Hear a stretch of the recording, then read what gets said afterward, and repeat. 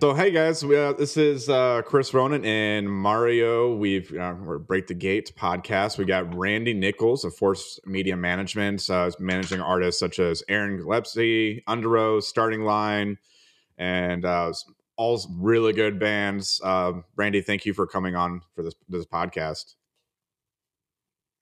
Nice. Thanks for having me. Stoked to hang out and chat. Yeah. So tell me a little bit about your history in the industry, where you kind of started, how you got started. Yeah, sure. So I've been doing this since ancient times. I've been in the business pre-email and almost before cell phone. So like I've seen a major transition over the years for like how I entered the business versus people will today probably. But started in college on a college concert committee, booking bands to play at my college. Moved from that to interning at a radio station, at a record company, at a management company, and a whole slew of different areas. As I was getting close to the end of college, I realized, okay, one of the last things I haven't done is work at a booking agency. And this is pretty much pre-real internet. So I was looking in these books, like a stack called like Polestar, like guide. Mm-hmm. And I looked in the booking agency guide because I was like, all right, I haven't done a booking agency yet. So I'm like, let me get an internship at an agency. And my goal was to get an internship at an agency that had bands that were going to blow up really fast and would need to hire from within. And somehow my crazy theory worked perfectly. Went to like a smaller to mid-size agency who had a bunch of bands that were about to pop. And through that, I got hired as an assistant right when I finished school. I took my last final and went to work in the afternoon, which became a full-time job. And within a year and a half, actually probably within a year, I was an agent. So it just it moved forward really quickly. And through that, I was an agent for a couple of years. The agency kind of collapsed that I was at due to its own success. It's probably the best way to put it. The leader of the company was an amazing person, was more of an agent and really great at representing talent versus managing growth and overhead and some of those things. And the company collapsed. And I went to a record label. I was working at Wind Up Records for a short time doing tour marketing, which kind of made that segue from being an agent for every band at Wind Up Records at the time that was not Creed. It was basically Creed was exploding and I got to work on everything but Creed. Then late in I lasted about a year there. Towards the end of my time, Creed was coming off the road for an extended period of time and they wanted to change my role to basically help manage Creed's message board. And I was just like, I literally they gave me a memo explaining the job. I wrote in black magic marker, I'm way too qualified for this job. I'm offended. Put it in my boss's inbox, like a physical inbox, because we didn't really have much email yet. Yeah. And came into work the following day and was walked into the president's office and let go. And from there, we're talking like, 1999-ish around this point. From there, I went and worked at a startup company in the first internet.com boom that did advertising on artist and music websites in general, and was just way, way before their time. It's something that, now there's sponsorship and brands and artists and advertising on websites. It's commonplace, but they were probably 5 years ahead of their time. And that company still did pretty well. I was employee number 13. We made it to almost 500 employees and 4 or 5 offices. And that company imploded in, it was kind of known as the dot-com bust of I think it was year 2000 or 2001, somewhere around there. There was the first dot-com crash. And let's see, what did I do after that? After that, I worked for London Sire Records for a half a second as a marketing director. I was hired by the president of the label. He forgot to have the general manager of the label approve my hire. She refused to recognize that I worked at the company. So she never spoke to me, but she was ultimately who I reported up to. So I made it about 12 weeks there. I got 12 weeks of severance and they sent me on my way. And then I spent the summer searching for a job and couldn't find one, and had like one friend, my friends who own a company called Drive Through Records, were asking me to start a management company with them. I wasn't sure I wanted to start a management company with a record label. I had mixed feelings about that concept. Then 9/11 hit, and living in New York looking for work was just like, it literally wasn't possible. It was a really, really strange time. And I got laid off in July or maybe June. And then you had September 11th. And we got till December and I still couldn't really look for work even. And they were begging me to start a company with them, and they were based in LA. And I was like, you know what? I'm going to get out of New York for a minute. Partnered up with them and took on the starting line, managed them. I was managing the starting line and Finch and working out of the Drive Through Records office in LA. And that kind of began my path as a manager. And I left one thing out. When the agency I worked for collapsed, one of my artists, who was a ska punk band called the Pilfers, I tried to drop them and said, hey, I'm not an agent anymore. And the lead singer of the band was like this older Jamaican dude who I adore, a guy named Cooley Ranks.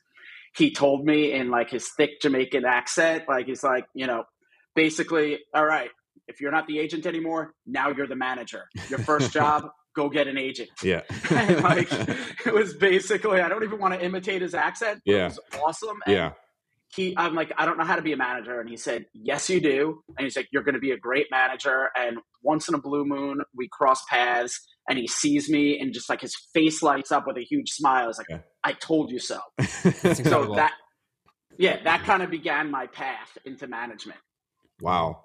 That's an amazing story. So you started right around like the post-hardcore, like the segue from like mid-90s punk to hardcore.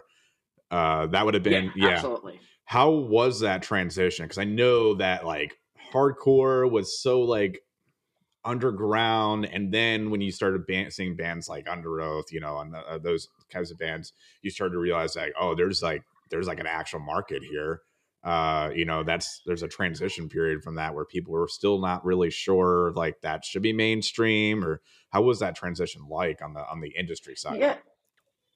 Like I'm going to take a step back though, because there were so many transitions. That's fair. Like when I was an agent, like at first I was an assistant for an agent. Before I became a full-fledged agent, I was an assistant for a guy named Tim Bohr, who was booking Shelter, Orange 9mm, Buzz Oven, Typo Negative, like that era of like rock and metal, and like I guess like Orange 9, maybe we'd call them post-hardcore, or like Vision of Disorder. He was working like all these bands, like that was an era.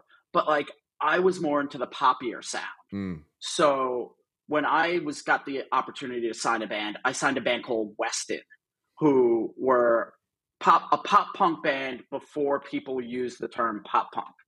And they would tour with hardcore bands. And then as the scene changed, they would play with Lifetime, or they would play with the Bouncing Souls, and there started to become this different sound. So musically, to me, that's where I attached myself to. And then, as I mentioned, I worked with this like reggae ska kind of band. It was like a ska reggae punk band. So like my tastes were like weird poppier. And then from Weston, I had Real Big Fish open up for them for a show, and I met the manager of Real Big Fish. And we hit it off. And again, that was like a poppy scene band. So for me, making a lot of these transitions weren't that difficult, because I grew up in a scene where, it was like Sick of It All and Madball and those kind of bands. And like, while I respected those bands and I have not a bad word to say about them, when H2O came out, who we also booked, I was like, this is pop. Yeah. This is another sound, even though like, not to disrespect H2O, but they were like a pop band in the hardcore world. Yep. And I just attached to those sounds that fit me. So I didn't feel like there was this great transition. I was just excited to find bands that spoke to me. So like I started managing Underoath when The Changing of Times was out. And a friend of mine, a guy named Christian McKnight, who was promoting hardcore hall shows on Long Island at the time, was a really good friend of mine. He wanted to manage them and asked me to co-manage to help him. And at that point in time, there was really only one Underoath song that I felt kind of spoke to me. And it was, God, why am I forgetting the name of the song? It was like the big song on Changing of Times. But, The Sun Sleeps Tonight. Thank you. God, I'm glad I remember. It's going to be really embarrassed if I didn't remember like the Dallas first big Taylor song. Yeah. Yeah, exactly. So I was managing them when Dallas was still in the band, and The Sun Sleeps Tonight was like kind of that transitional song for them. And again, the only song I really loved was The Sun Sleeps Tonight. And my partnership in managing them with my friend Christian, they ended up firing Christian, just like he wasn't ready to be a manager yet. He's super successful in the industry now as a promoter at Live Nation, but he was just young, didn't have it together yet. But the only song I liked was Sun Sleeps Tonight. And I was talking to the Underoath guys, and they were telling me, like, you got to hear what we're writing now. If you hear the new stuff, you're going to love it if you like Sun Sleeps Tonight. So I heard They're Only Chasing Safety and was like, oh, shit, yeah, I love this. And I wasn't managing at the time. Like, when Dallas quit, like, the whole thing fell apart. And I met with them about managing them when I heard Chasing Safety. And they're like, you've always been our manager. Of course, come back.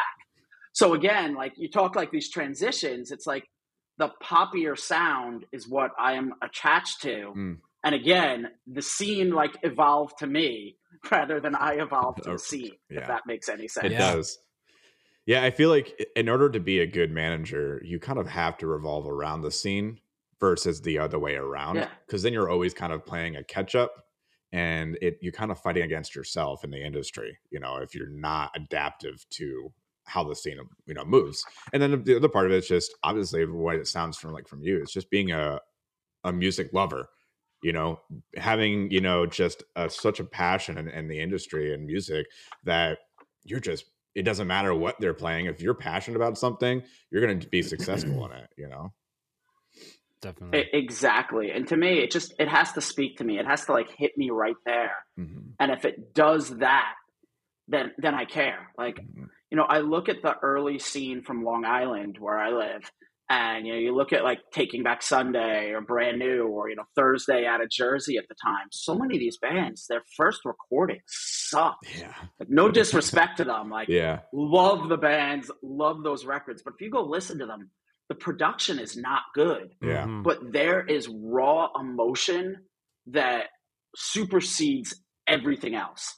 And that's where like I listen to music, and that's what I care about. It's that raw emotion that grabs me. And if that's there, I don't care what genre it is, how it's recorded. It's just going to work, because if it hits you, it's going to hit other people. Yeah. I think it's funny that you mentioned Sun Sleep Tonight was like your favorite song, because that was the pinnacle song of like my middle school to high school transition. That was the song I listened to every single day on my way to school. So it's funny that you see the value behind that. It's such a great song. And I feel like that was the song that kind of put them on the map, like you said, and then allowed them to be able to transition to who they are today. Like it's such a pivotal song. Yeah, it's wild. And like, odd tangent, but worth mentioning, my 10-year-old son is like getting into being a YouTuber and like just makes these videos and finds songs online. He somehow found My December from Underoath on that same record. Nice. And like put it to like an animation that already existed, and he played it for me, and I'm like, do you know what this is? And like he had no idea that he was taking like an Underoath song, and he loves it. And he literally turned to me like you see so many idiots on the internet say, it's like, why doesn't Underoath sound like this now? Yeah. Why did they change? I'm like, you're 10. What is wrong with you? Why are you this freaking guy? Yeah. Just enjoy it for what it was. I think they did a reissue not too long ago. I feel like they remastered one of those albums. We did a reissue of it. It may be I'm trying to think if it's remastered or not. It might be remastered, but we did a reissue that's shipping in like 2 weeks. Like it hasn't even shipped yet. Wow. Excellent. We did it in a partnership with Revolver magazine that pissed a lot of people off because it has an NFC chip in it that unlocks NFT to prove the authenticity of that piece of vinyl. Oh, just kind of nice. to be like, you own, like, you know, so like if you do like numbered vinyl, it can show you which piece of vinyl you have. Like, I'll show you, I have a sample of it. I know none of the listeners can see this, unfortunately, but there's like a little spot right on the bottom. Yeah. You put your phone up to this little spot on the bottom of the vinyl, and the phone reads that chip, and then immediately an NFT pops up in your phone that starts rotating that says like, you have like a record, I think mine's number 6. Yeah. It's like you have number 6 of the pressing, and you have like the bronze edition, and it just spins around and shows you that you have that, which I think is freaking amazing. That's such a cool concept. The fan base freaked out on us. The band was even upset with me to some degree. And I'm like, look, people just don't understand it. When they get it in their hands, I think they'll get it. Like, you know, we could go on tangents about NFTs and Web3 and Metaverse. Like, I love all those things, but it's all being used incorrectly.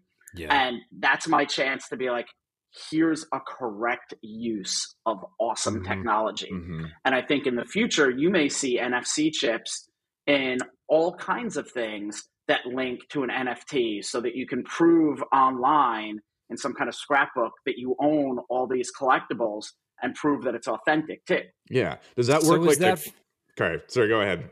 No, so is that like from an authentic standpoint, like, oh, we don't want to do this, we just want to like put the record out?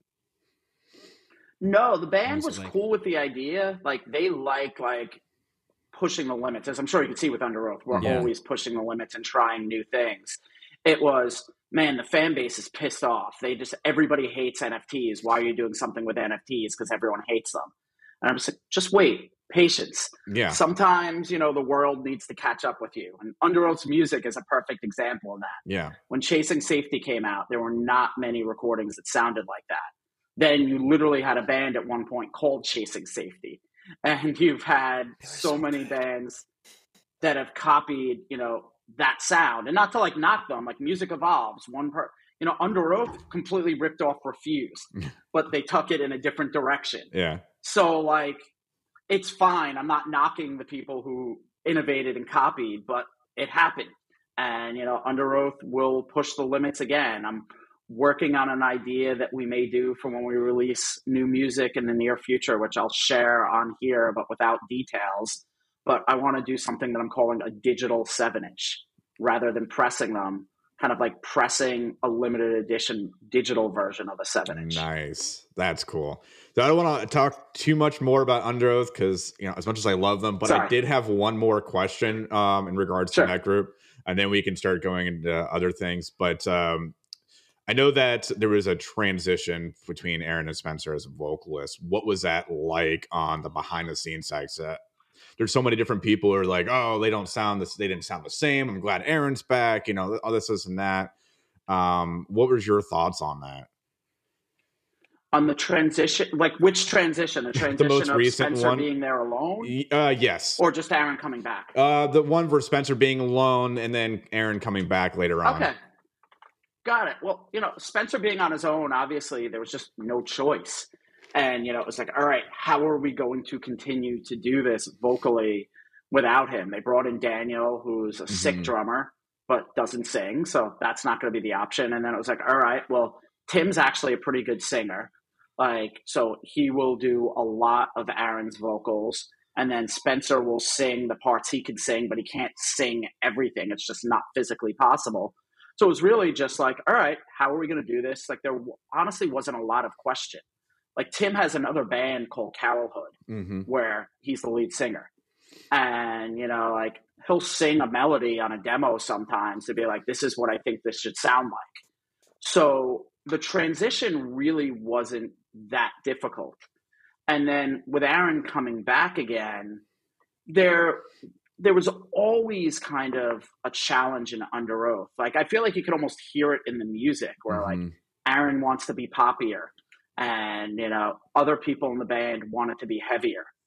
So there was always a battle. It's part of one of the many reasons Aaron ended up leaving. I wouldn't say that was a major reason, but it definitely came into play where Aaron felt like his skill set wasn't respected. Mm-hmm. And in reality, I don't think his skill set was really fully respected until sometime later when he rejoined the band again. And, you know, we could do an entire episodic series on why that happened. It's not like, you know, it was a very two-way situation. But when he came back again, it was just like, all right, let's like have some of what everybody loved Underoath for, and let's make sure there's some singing. But on that first record back, there was definitely a little bit of a battle between best friends. Like Aaron and Spencer are best friends, and Spencer was now singing like he did on Disambiguation. And Aaron definitely felt like he wasn't in a place to dictate what should happen because he kind of just came back. Mm-hmm. They were gracious enough to allow him to return, and he didn't want to be the bad guy. And in the past, he sometimes was the bad guy with how he fought. So, well, I think Erase Me came out to be a great record. Mm-hmm. I think it could have been a lot greater if there was more of an understanding between everyone Mm-hmm. at the time. But, you know, there's varying members of the band who think that that's their best record and absolutely love it, to members of the band who thinks it's trash. Mm-hmm. And Aaron and Spencer are not the ones who think it's trash, though. Yeah. And like, That's all that even matters. though like Aaron didn't get to do what he wanted to do, he also doesn't think it's trash. Yeah. So it's just super interesting how like those things happen. Yeah, absolutely. You could definitely, like you said, tell in their music through their entire career that there was always that battle. Like there were some songs that were a little more poppier, some that were more hardcore. You know, throughout their albums, there was always that kind of yin and yang of different types of genre. You know. Yeah, and I feel like they're just giving a little sneak peek. I feel like their next record is going to have some big hooks if they keep following the path that they're on right now. Like the first thing people hear from them will not be one of the things with big hooks, but after that, I think there's gonna like. I just heard a demo that like I'm just like, whoa. Yeah. So like, they really did a great job. That's all I'm gonna say on that. Yeah. They really did a great job of like standing the test of time. That's always the most impressive thing to me, is when a band can just survive, and like with something I'll say it's dramatic that you know, or drastic that happened when Aaron left, and I'm sure a lot of people were like, but for Spencer to be able to like to do his thing and just like make the best out of it, and that, you know, even though it might have been different, not what everyone was expecting right away, it's like just to be able to still go tour off the album and you know, make dope stuff. And yeah, it's just super impressive. I mean, one of the things that makes Underoath so great is there's so many different sounds and opinions, and like that fight makes great music. Like Spencer just put out a track last week. He has a side project called Slow Tide. That's like an indie pop, like not dancey, but like groove kind of like electronic pop indie song.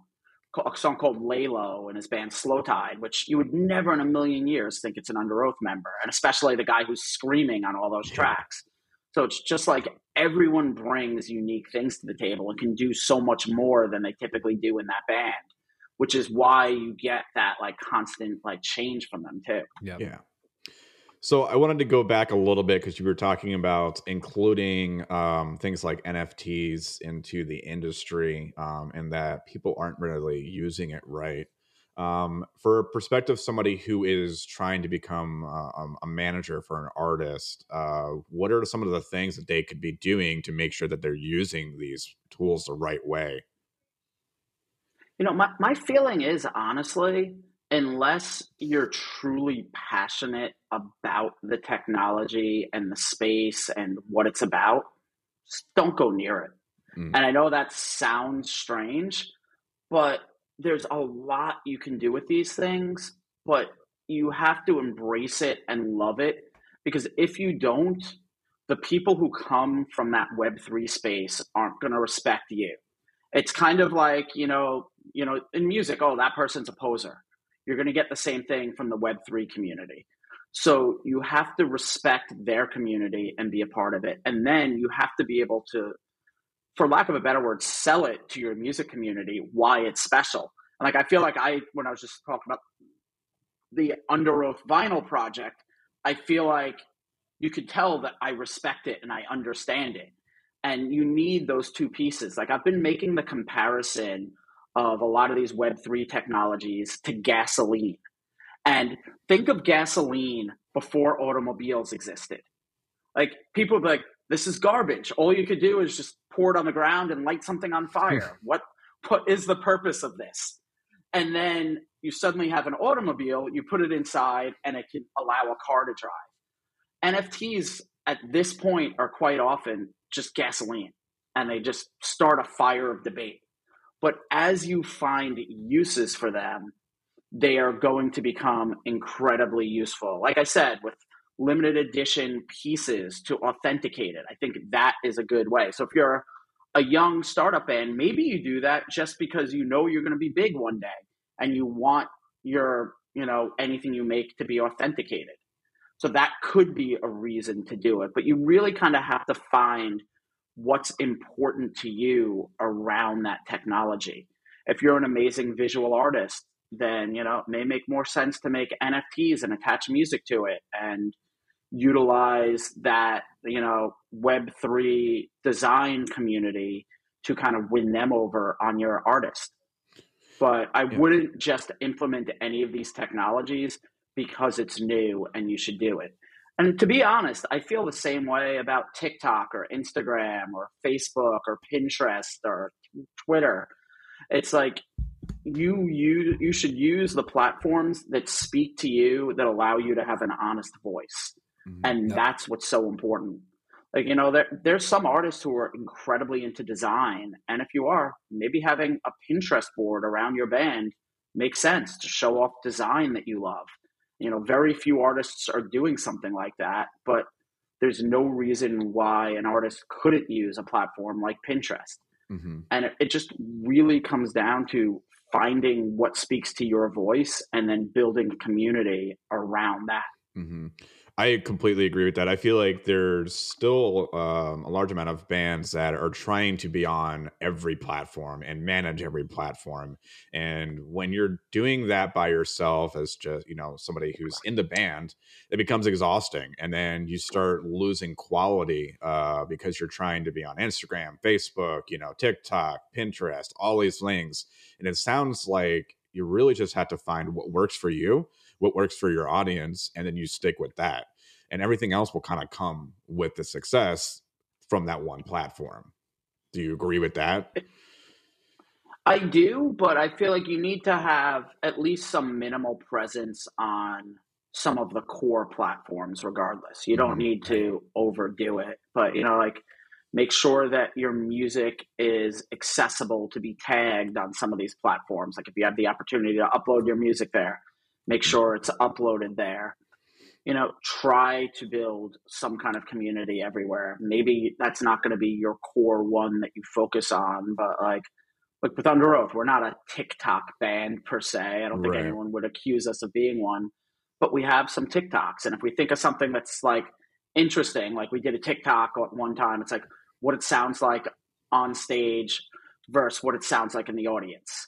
Just like little things like that where people think, oh, I want to be on stage and really experience the show. It's like, no, it sounds like crap up there. Yeah, it does. And just like little things like that where like, oh, that would be funny. People, don't realize that. Like, but we're not going out of our way to be a TikTok band. Mm-hmm. But to have a couple of pieces there, it then helps people to find you, if nothing else, and tag you if they're posting about something else. Mm-hmm. It's really funny that you mentioned people wanting to get as close as possible to the stage, because a perfect example is that is Red Rocks. A lot of people, go to Red Rocks and try to get closer to the stage. And this is just, this particular example is just because of the way that Red Rocks is shaped. But the best sound is in the back. And it's usually that way for a lot of different performances, because the way that the speaker output is coming out, it's designed that way. Getting that close to the speaker, you're going to lose hearing, which, I've accustomed to that. It's not good. And it's not going to sound nearly. That's why you need these everywhere. Earplugs. Yeah, you know what? Mm-hmm. I was, one of those rebellious kids that didn't. Like, I don't need earplugs. I'm fine. Now that I've gotten older, it's like I wear earplugs because I wanted to protect what little hearing I have left.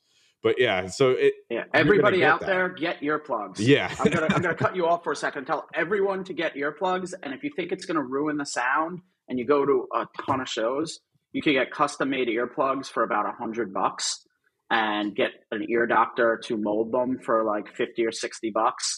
And a lot of money, but if you're spending thousands of dollars a year or every few years going to shows, you can have perfect hearing years later. Protect that hearing. Definitely a benefit. Yeah, for sure. Yeah. But yeah, no, I was actually just going to segue because you were talking about TikTok, and one of the big things right now is bands blowing up on TikTok. Do you feel like that's a good way to kind of get out there, or is it still as organic as playing as many shows as possible? That's a really great question. I'm old school, and I'm always going to say play shows. But that said, if you understand how to harness the power of a platform and can successfully do it, take advantage of it. But if you feel like you're chasing your tail and you don't know what you're doing, don't waste your time there. Just have a presence, be there. At the end of the day, artists are still developing from being on the road. You do need, these other aspects, but if you're a great live band, it still can eventually come to you. A great example, look at Sleep Token, who over the last couple of weeks has become massive on TikTok, which I don't even understand what happened. I haven't had time to fully analyze and understand it. Right. But they were already doing really well. Like I had somebody in the last week or so say, do you know about Sleep Token? I'm like, yeah, they're a cool band. They're all right. Like I'm not a huge fan. I'm not a hater. But like they've been around. They're doing well. And they're like, no, they're massive. And I'm like, what are you talking about? And like I start doing my research. I'm like, holy crap. Yeah. This band just blew up massive. But they were doing the work already. So it can just happen sometimes. And if you allow it to happen, that's great. And if you can, artificially make it happen, great. But so few acts have successfully artificially made these things happen on any platform once the platform has gotten robust. The era to do it is in the earliest of days. Like the early days of Vine created Vine superstars. The late days of Vine, you didn't have that. And, YouTube is still one of the platforms where new people can blow up there, but it's harder and harder. The people who did it in the early days have a massive advantage. Break the Gate podcast is brought to you by Puff Tough. Puff Tough is a Wisconsin-based, cannabis-friendly clothing brand, and I can't tell you how unbelievably cool the Puff Tough merchandise are. They are seriously so dope. You can get high-quality, unbleached, organic hemp rolling papers, which is the same recipe as raw. And I'll tell you, their Christmas-themed merch is absolutely insane. I mean, look at this sweater. Hit them up on Facebook or Instagram and get 15% off of any of their items by using the code BTG. Yep, absolutely. Yeah. I feel like there's less bands now. Oh, what's that? You can finish, Chris. No. Sorry, go ahead. I get on tangents sometimes, and I just get really passionate about the conversation. But please go ahead, Mario. What were you going to say? So obviously, the industry is always changing. I feel like, especially with new trends and social platforms and whatnot. So with addressing your bands and whatnot, are you pretty much looking at the big picture of them and thinking, okay, what are they best at? Or do you find yourself trying to push for these things like, hey guys, we should try doing TikTok, we should try doing these sorts of things, you know what I mean? Which is probably another loaded question, but yeah, no, I do to some degree. And some of it is just like, how are we going to find our path? And, like Chris Dudley from Underoath has been really good with TikTok. He's just really good with embracing new technology. So I've kind of asked him to do some things from time to time because he likes to play around and tease with it.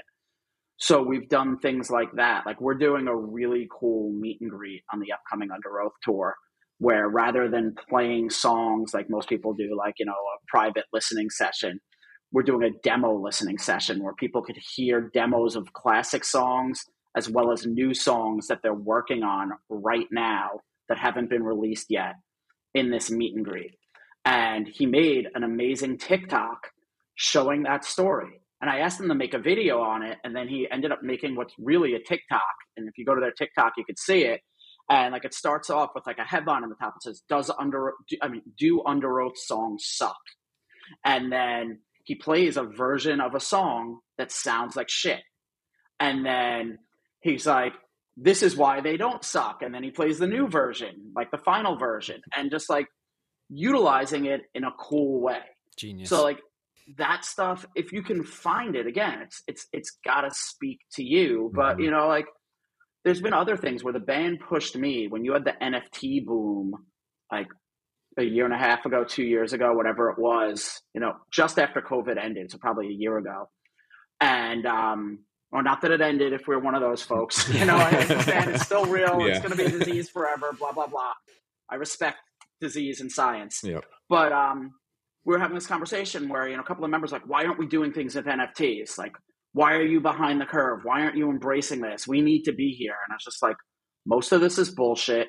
We need to embrace the technology in a unique fashion.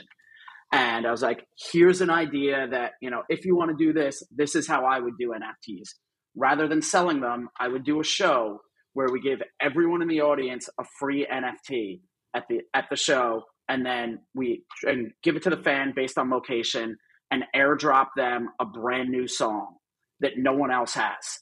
And then let all those fans decide what they want to do with it. If the fans want to resell it to someone else for $100, they're allowed. And we're going to make X% of the money from each time the fans resell it to trade it with each other. And in a perfect world, the fans incentivize to not leak it because they're financially compensated to not leak it. So like I was like, if we're gonna do something with NFTs, that's the kind of thing I do. I don't want to sell an overpriced JPEG. I think that's exploiting your fan base. And, you know, not to say that they wanted to exploit their fan base, but it's understanding new technology and how to embrace it and finding those paths. The airdropping thing is such an underused tactic, for lack of a better word, at a show, because 80% of people have an iPhone, and it's such a cool opportunity to be able to interact with your fans that isn't invasive, that you could just airdrop some type of content like you were just saying, and they feel like they have something that they got at that particular show or that they could carry with. There's not enough people who are using those technologies and, you know, for their advantage, and they should be. Yeah. Mario, what do you got? You got something cooking there. Yeah. It's just no, I'm just thinking that's a genius idea, because being a musician, like now we're not that special, right? Like years ago it was like, oh, you're in a band, you play music. It's like now almost everyone and their mom is a band or a producer. My 10-year-old has a show after this. Right. So like, especially being 33 now, it's like, you know, I'm old school too. I'm from the MySpace days of handing out flyers and being able to book those shows that were just listed there. Now it's like, how can we create value differently, get people involved, leverage our brand and ourselves and our music without just being like, oh, we're a band, give a shit about us. You know what I mean? It's like, you got to create that value. So hearing something like that is incredibly refreshing, because you're getting people involved and you're giving back and giving them value at the same time, and doing something for yourself business wise. So yeah, that's really incredible. Yeah. My whole feeling is push the limits, try new things. Yep. Just think about the user experience while doing that, so that you're never exploiting your fans. Yep. But try new things. Yeah. In the aspect of giving back too, this is unrelated to NFTs, but part of the conversation Kevin and I were having was bands getting donations at shows. You know, there was a local band out of Florida, Illuminate Me, who started doing like dog food.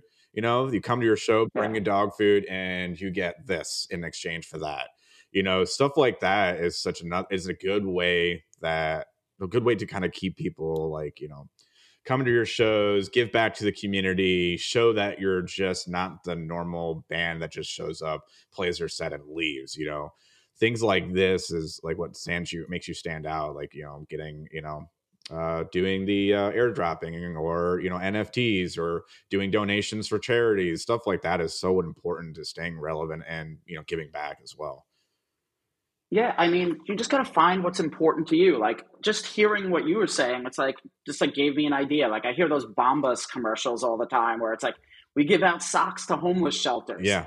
It's like, imagine at your show, like, bring socks, we're going to give them to a homeless shelter. Yes. The morning after the show, and we're going to pick 3 fans to come with us, the people who donate the most. Yeah. And we'll all go together and That's then such a post cool it on idea. social media, make a story of it. Like, those are the things, like, you have to, like, really do something. Like, there's a booking agent named Dave Shapiro. Oh, I know. Yep. And I met him years ago when he was the drummer in a band called Count the Stars. Mm-hmm. And I remember meeting him and just being like, dude, if your band doesn't make it, you're going to be successful in this business. And I literally told it to him to his face. Yeah.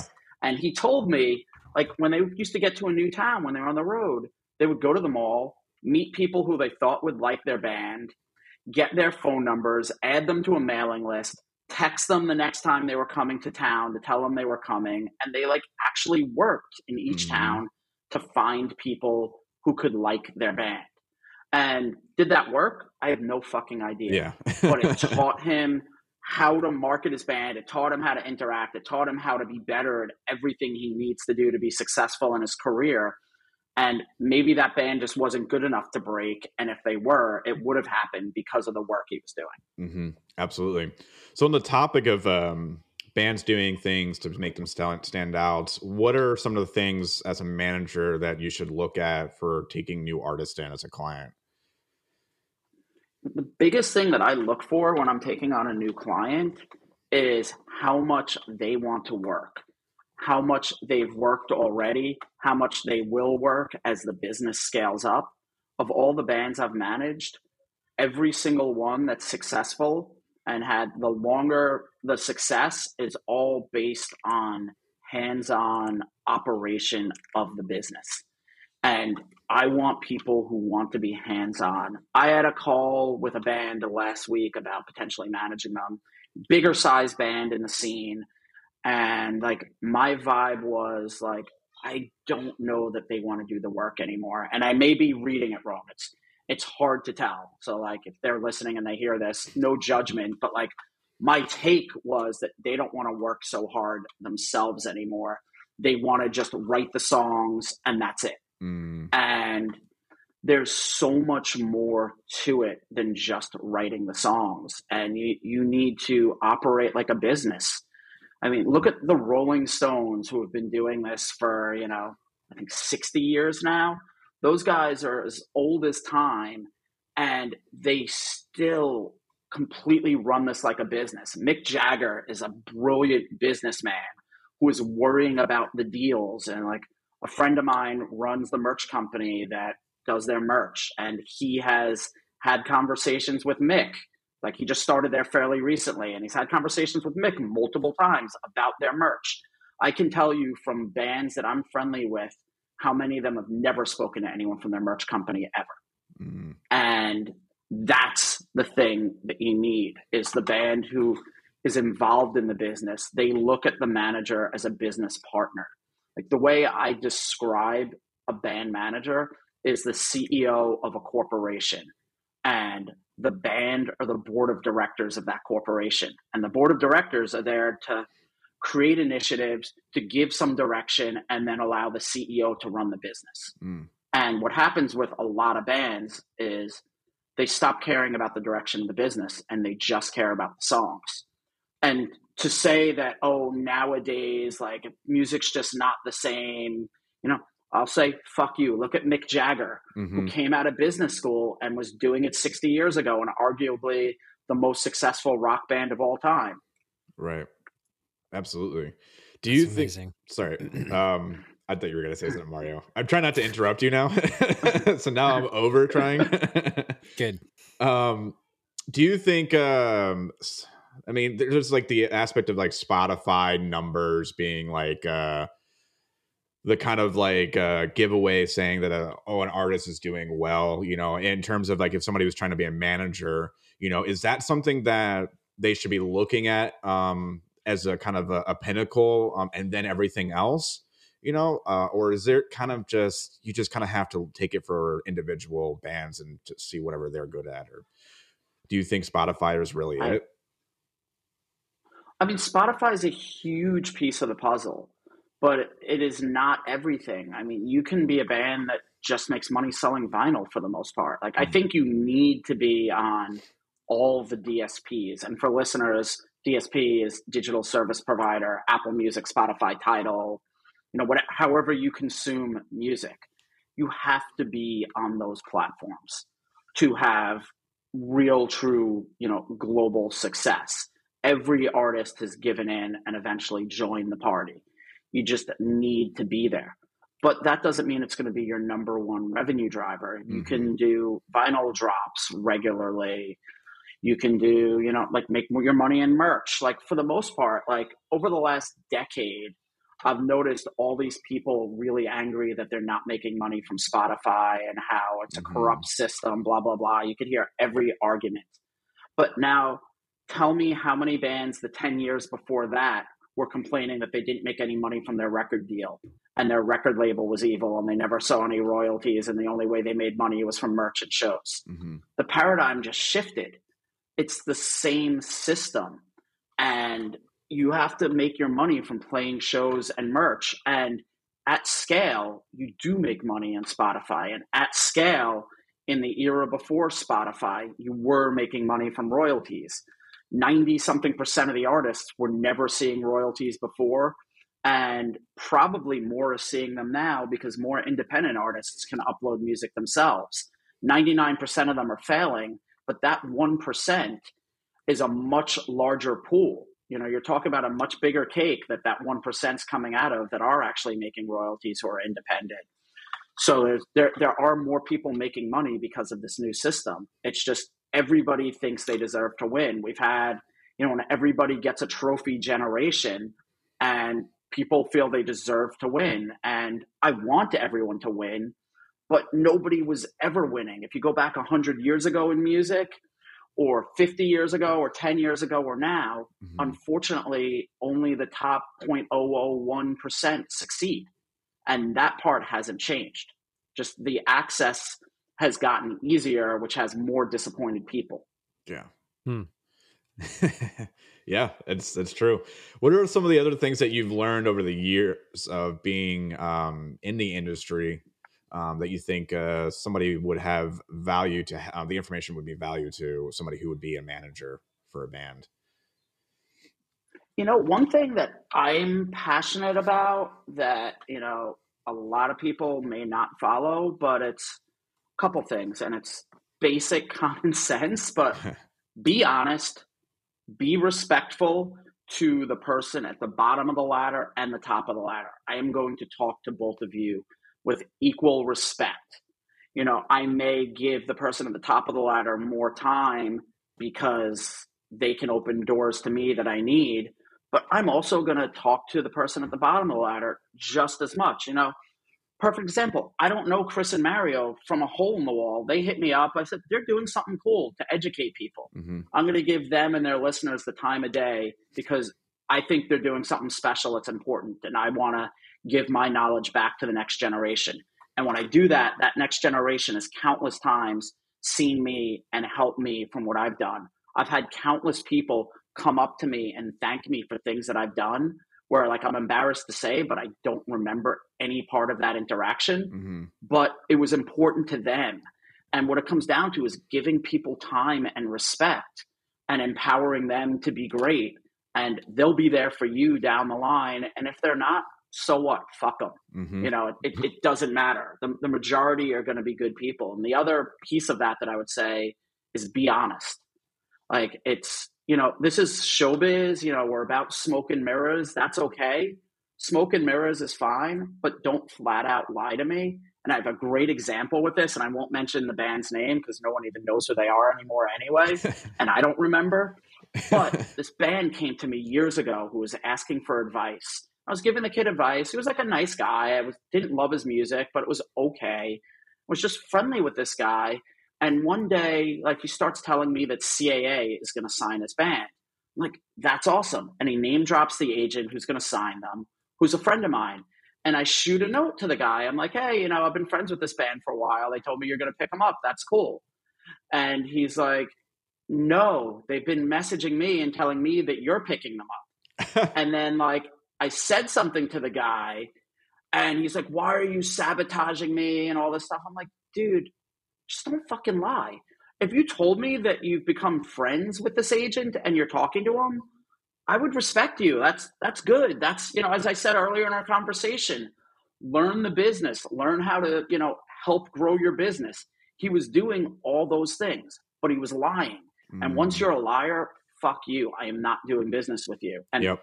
I didn't think his music was good enough, and it didn't really hit me, so it didn't matter. But I wouldn't have wanted to work with him anyway because he's a liar. Mm-hmm. So, like, that's just a huge, huge thing that I feel really strongly about.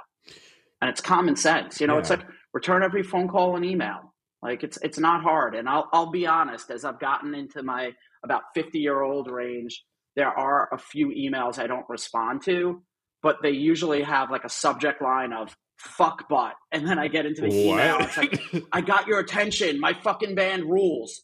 And then like there isn't even an ask. It's like literally like, and I do get things like that where I'm like, you didn't even ask me for something. Like, right. Sorry, but like you were sent an offensive title. And if they said that subject and like I got your attention and then had an amazing story that grabbed my attention, good for you for like the offensive, subject line. I'm not truly offended, but like, just don't be an idiot. Right. Wow. Fake it till you make it does not work. And I don't know whoever said that, but I myself have like had certain relationships where I'm like, oh, you lied about that? Well, that's weird. Like, talk about I'm not even that deep in the industry as you are, but it's like it's shady, and it's how do you trust anyone? It like in Milwaukee, a small city, those sorts of things have caused this scarcity mindset where we could be doing so much more, so much better. We could have a music community, but no one can work with each other. And everyone has this scarcity mindset because shady business. Mm-hmm. That happened on Long Island back in the day. There wasn't a community and none of the bands broke. All the bands started becoming friends. Like a bunch of friends started music and being successful and pulling each other up. And that's how you had that big Long Island scene for a minute. But I do want to say one thing on fake it like you make it. I believe in fake it like you make it if done correctly. It's not lying. Yep. It's where I use the term smoke and mirrors. Yep. Like, find a band to open up for you that is almost as big as you, but isn't as good as business. And by having them open up for you when maybe they should have been the co-headliner, and making your show appear bigger where more people come, and then make sure you do that the next time with another band. And again, not exploiting people, not taking advantage of people, paying them fairly, but building an impression that you're more important than you are. That I would call fake it like you make it also, but not lying to make it. Yeah. Right. We just had a conversation with Ricky from Ice Nine Kills, who is such a sweetheart. He's a really, really nice guy. And that was one of the things that stood out about him. He was talking about how you don't necessarily need to be a dick in the music industry to get through. You don't need to be the guy who's just trying to be the sleazy salesman. You can also be a good person and do well in the music industry. And I feel like that has a lot of value. I mean, yes, smoke and mirrors is a good thing too, but the point is, don't try to seem like you're screwing over anybody by just because you want to get somewhere. Exactly. And eventually you lose your own clients over that stuff too. I feel like once a liar, always a liar. If you lie for your client, eventually they lose trust for you too, because they don't know like what you're going to lie about, because you're just not a trustworthy person. And you're like, I'm proud to say that my two biggest clients, the Starting Line and Underoath, I'm over 20 years with the Starting Line and coming on 20 years with Underoath rather soon. And, we've been together forever. And, like at some point they could fire me. Like I could get complacent and they don't think I'm doing a good job, and like that will suck. But I will know that I outlasted almost anyone else in managing any band in any genre. So like, I'm proud of just being able to have that type of trusting relationship. Like I was just talking to Aaron Gillespie from Underoath the other day, and he was laughing, but talking about how I taught him. It's like, you don't keep 10 cents. Like there was one time I think I gave him back 40 cents for something. And it's like, it's not that like I care about the 40 cents one way or another, but it's like, you just do the right thing. It's not hard. So if you could steal 40 cents, then you could steal $40. If you could steal $40, then maybe you could steal $40,000. And it's just, it's just keeping the paperwork right and doing it right. It's not, or maybe it is hard sometimes, but it's right. And, just do that. Like, I just don't feel comfortable taking a dime that isn't my dime. Right. Yeah, I agree. What are some of the other unspoken rules of the industry in terms of management? Is there something that like, so like, I mean, this is kind of a poor example, but with wrestling, wrestling has unspoken rules of the ring. If you come in as a guest wrestler, you're supposed to be doing certain things that you just are supposed to know, before going into the ring. Is there anything like that in the management realm with working with, artists, labels, agents? The artist is the boss. It's their business, not yours, would definitely be a good one. And, I feel like, some managers manage every artist the same way. And you need to manage each act based on how they want to be managed and how they want to be treated.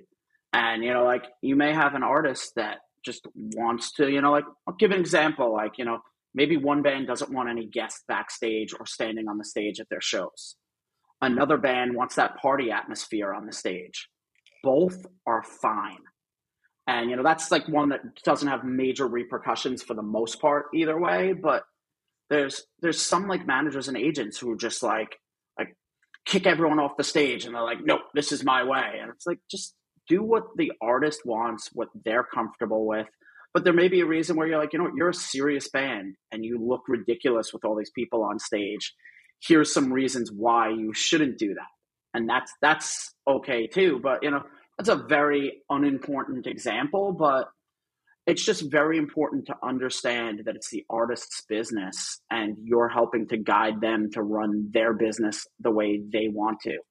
And you've got to respect their decisions, even when they're wrong decisions. Like I've had to make wrong decisions for bands and it annoys me and I may remind them of it from time to time, but I won't be an asshole about it. You can't say, told you so, but like you can remind them. Absolutely. So I have one more question and then we can wrap it up here. Unless Mario has anything else, but the biggest question, I guess, is the pinnacle question of this entire episode is, if you wanted to be an artist manager, what are some of the ways that you could start?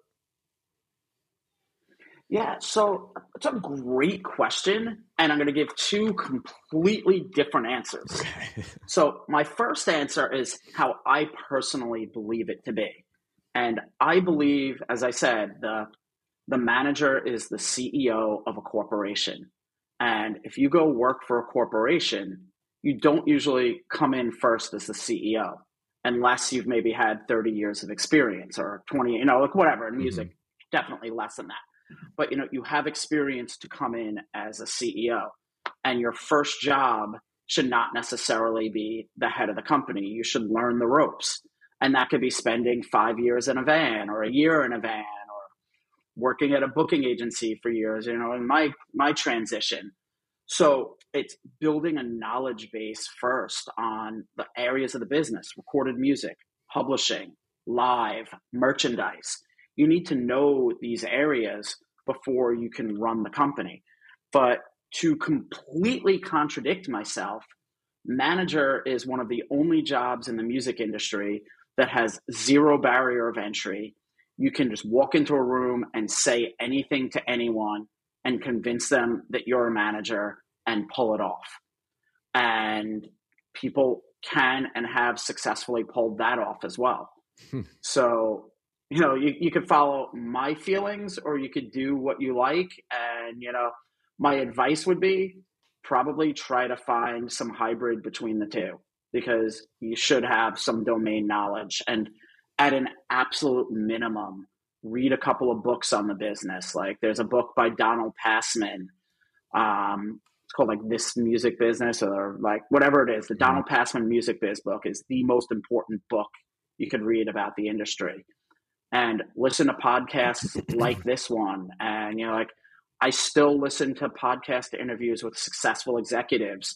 This morning, right before this this podcast interview, I was listening to an interview with Michael Ovitz, who was the founder of CAA, one of the biggest booking agencies in the world, and telling his story of how he did that. And, you know, like his story is very different, but it's not that far off. And I just study business, both music business and startup culture in general as well, and try to learn from others. And yeah, one final bit of wisdom I'll give is, no matter how long you're doing this, whatever you're doing, you're not a fucking expert. And don't ever assume you're an expert, and always get advice from others and always research, because this business, just as any other business, is constantly changing, and we all kind of need to work off of each other to learn. And I'll be learning into the moment I die. Yes. Yeah. We were, Sierra, we were having that conversation on the podcast. That was one of the things that she had mentioned, was like, that was the biggest thing she learned as a manager, was every day you're going to be learning something. And if you're not, figure out why you're not learning something and learn something, basically is what she said. Yeah, I couldn't agree more with that. If you're not learning anything anymore, then you're the problem. Yep. Absolutely. Go stagnant or plateau. Yeah. Cool, I was man. going to quote a Taylor Swift lyric, but I'll refrain. Yeah. Well, now I want to know. Yeah, I want to know. Taylor Swift. No, it was that it's me, I'm the problem, whatever. Yeah. Oh, yeah. You're on your own, kid. Yep. Yeah, exactly. Props to her, by the way, for just like you can definitely hear the organicness and the authenticity now in her new stuff that she wasn't able to do before because of labels and whatnot. But yeah, that's amazing. Yeah, and you know what? This is the thing. Taylor Swift is a brilliant individual. I don't know, and powerful and strong and all these great things. I don't know that it's the industry that didn't let her do what she's doing now. I feel like she knew the industry that she's in, knows the game she needs to play to succeed in it, and may not like the game, but needed to get to a point where she could change the game. And if she didn't play the game, she wouldn't have the ability to change it later. And I want to give her more credit than you were, not to knock you, but I think by choice, she did things that maybe weren't exact. And maybe she actually wanted to be there too. But regardless, I've found in my career quite often it's the artist who wants to do the thing that people are criticizing other people of influencing, and they go to those people for it. You know, like I heard it about Underoath with their last record, or their 2 records ago with Erase Me, where Matt Squire made their record. They made it with Matt Squire because they wanted that record. Matt Squire did not make a record that they came out and go, what did he do to us? Yeah. Like they loved every minute while they were making that record and were making what they wanted to do. The industry didn't try to change them. That was where they felt they belonged in that moment. And that's what they made. And so many artists, that's the story. And people kind of create a new narrative around it. Yeah. And actually that fueled another question I have, and then we'll wrap it up, I promise. What are some of the things that you wish that you could change in the industry right now? Because I know it's ever evolving. There's always, debates on why the industry should be this way and not that way. What are some of the things that you would personally change? Well, this is for another podcast conversation completely. Yeah. And probably another we'll have to have another one series. Then. But but the structure of the ticketing business, it is completely broken, and ticket scalpers have exploited the hate of Ticketmaster. While Ticketmaster may not be perfect, there's lots of problems. People don't understand how Ticketmaster works. They see a ticket fee from Ticketmaster. They assume that money is actually going to Ticketmaster and not the promoter in the venue and other people in that service fee. And through that, the ticket scalpers have had immense luck lobbying governments, both locally and federally, to change laws that actually hurt fans and benefit scalpers. And I just did an analysis for a manager the other day of an act that was playing Madison Square Garden, and found that a show that's happening later this year, there was a $350,000 profit for ticket scalpers off the Holy sale of shit. tickets for that show on just one platform, StubHub. Like, not Oh even my looking God. at the other, like SeatGeek, which sells a lot, or Viagogo or any others. So scalpers are making tremendous amounts of money on shows and are getting incredibly powerful.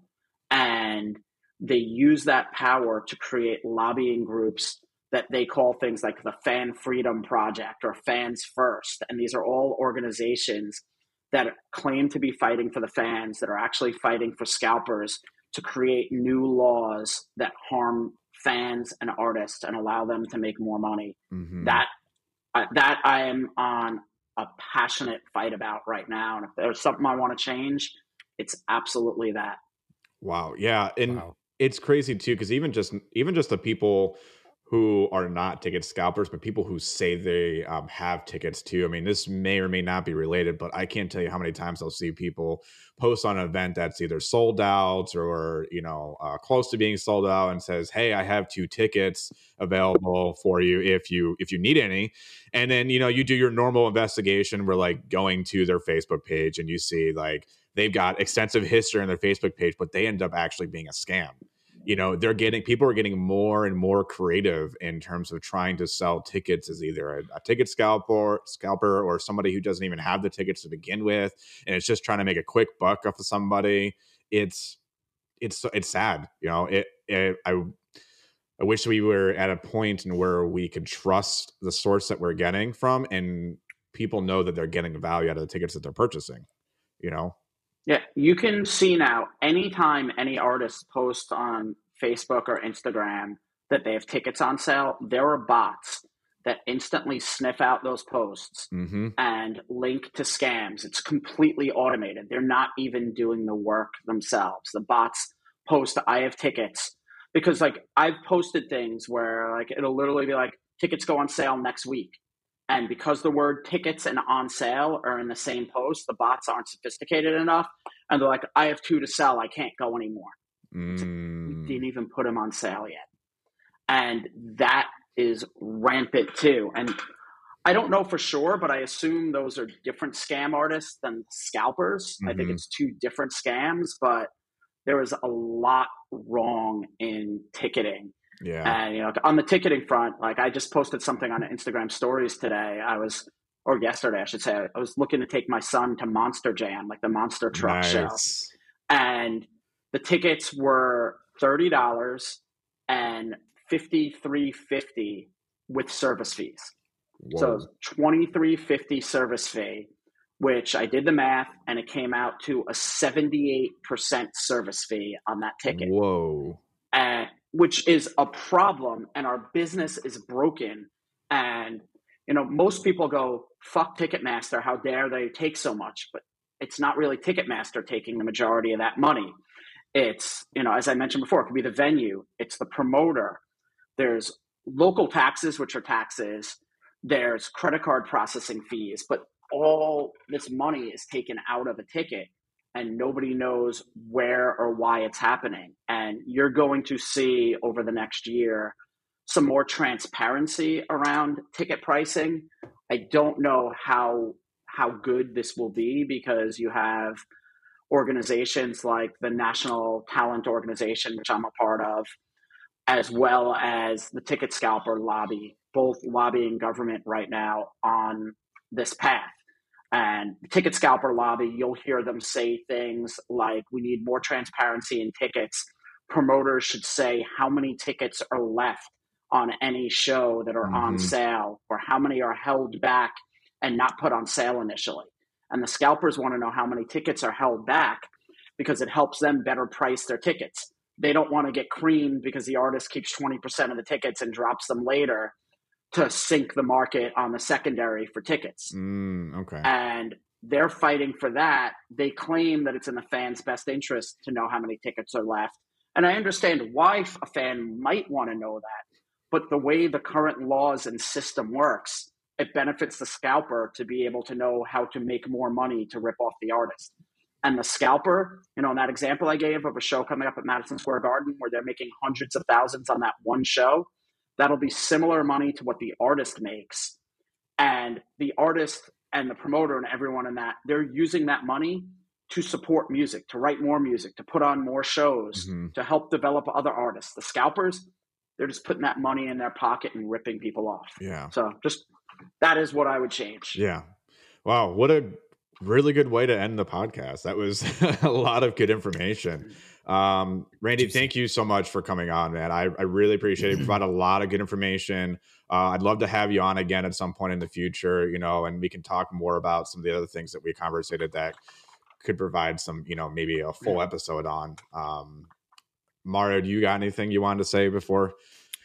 No, I just wanted to say thank you for giving us the time of day.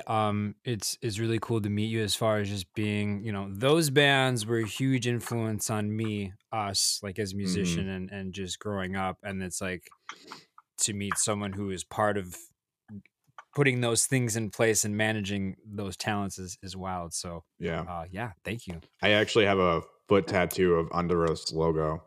So it's been a huge part of me for a long time. Yeah.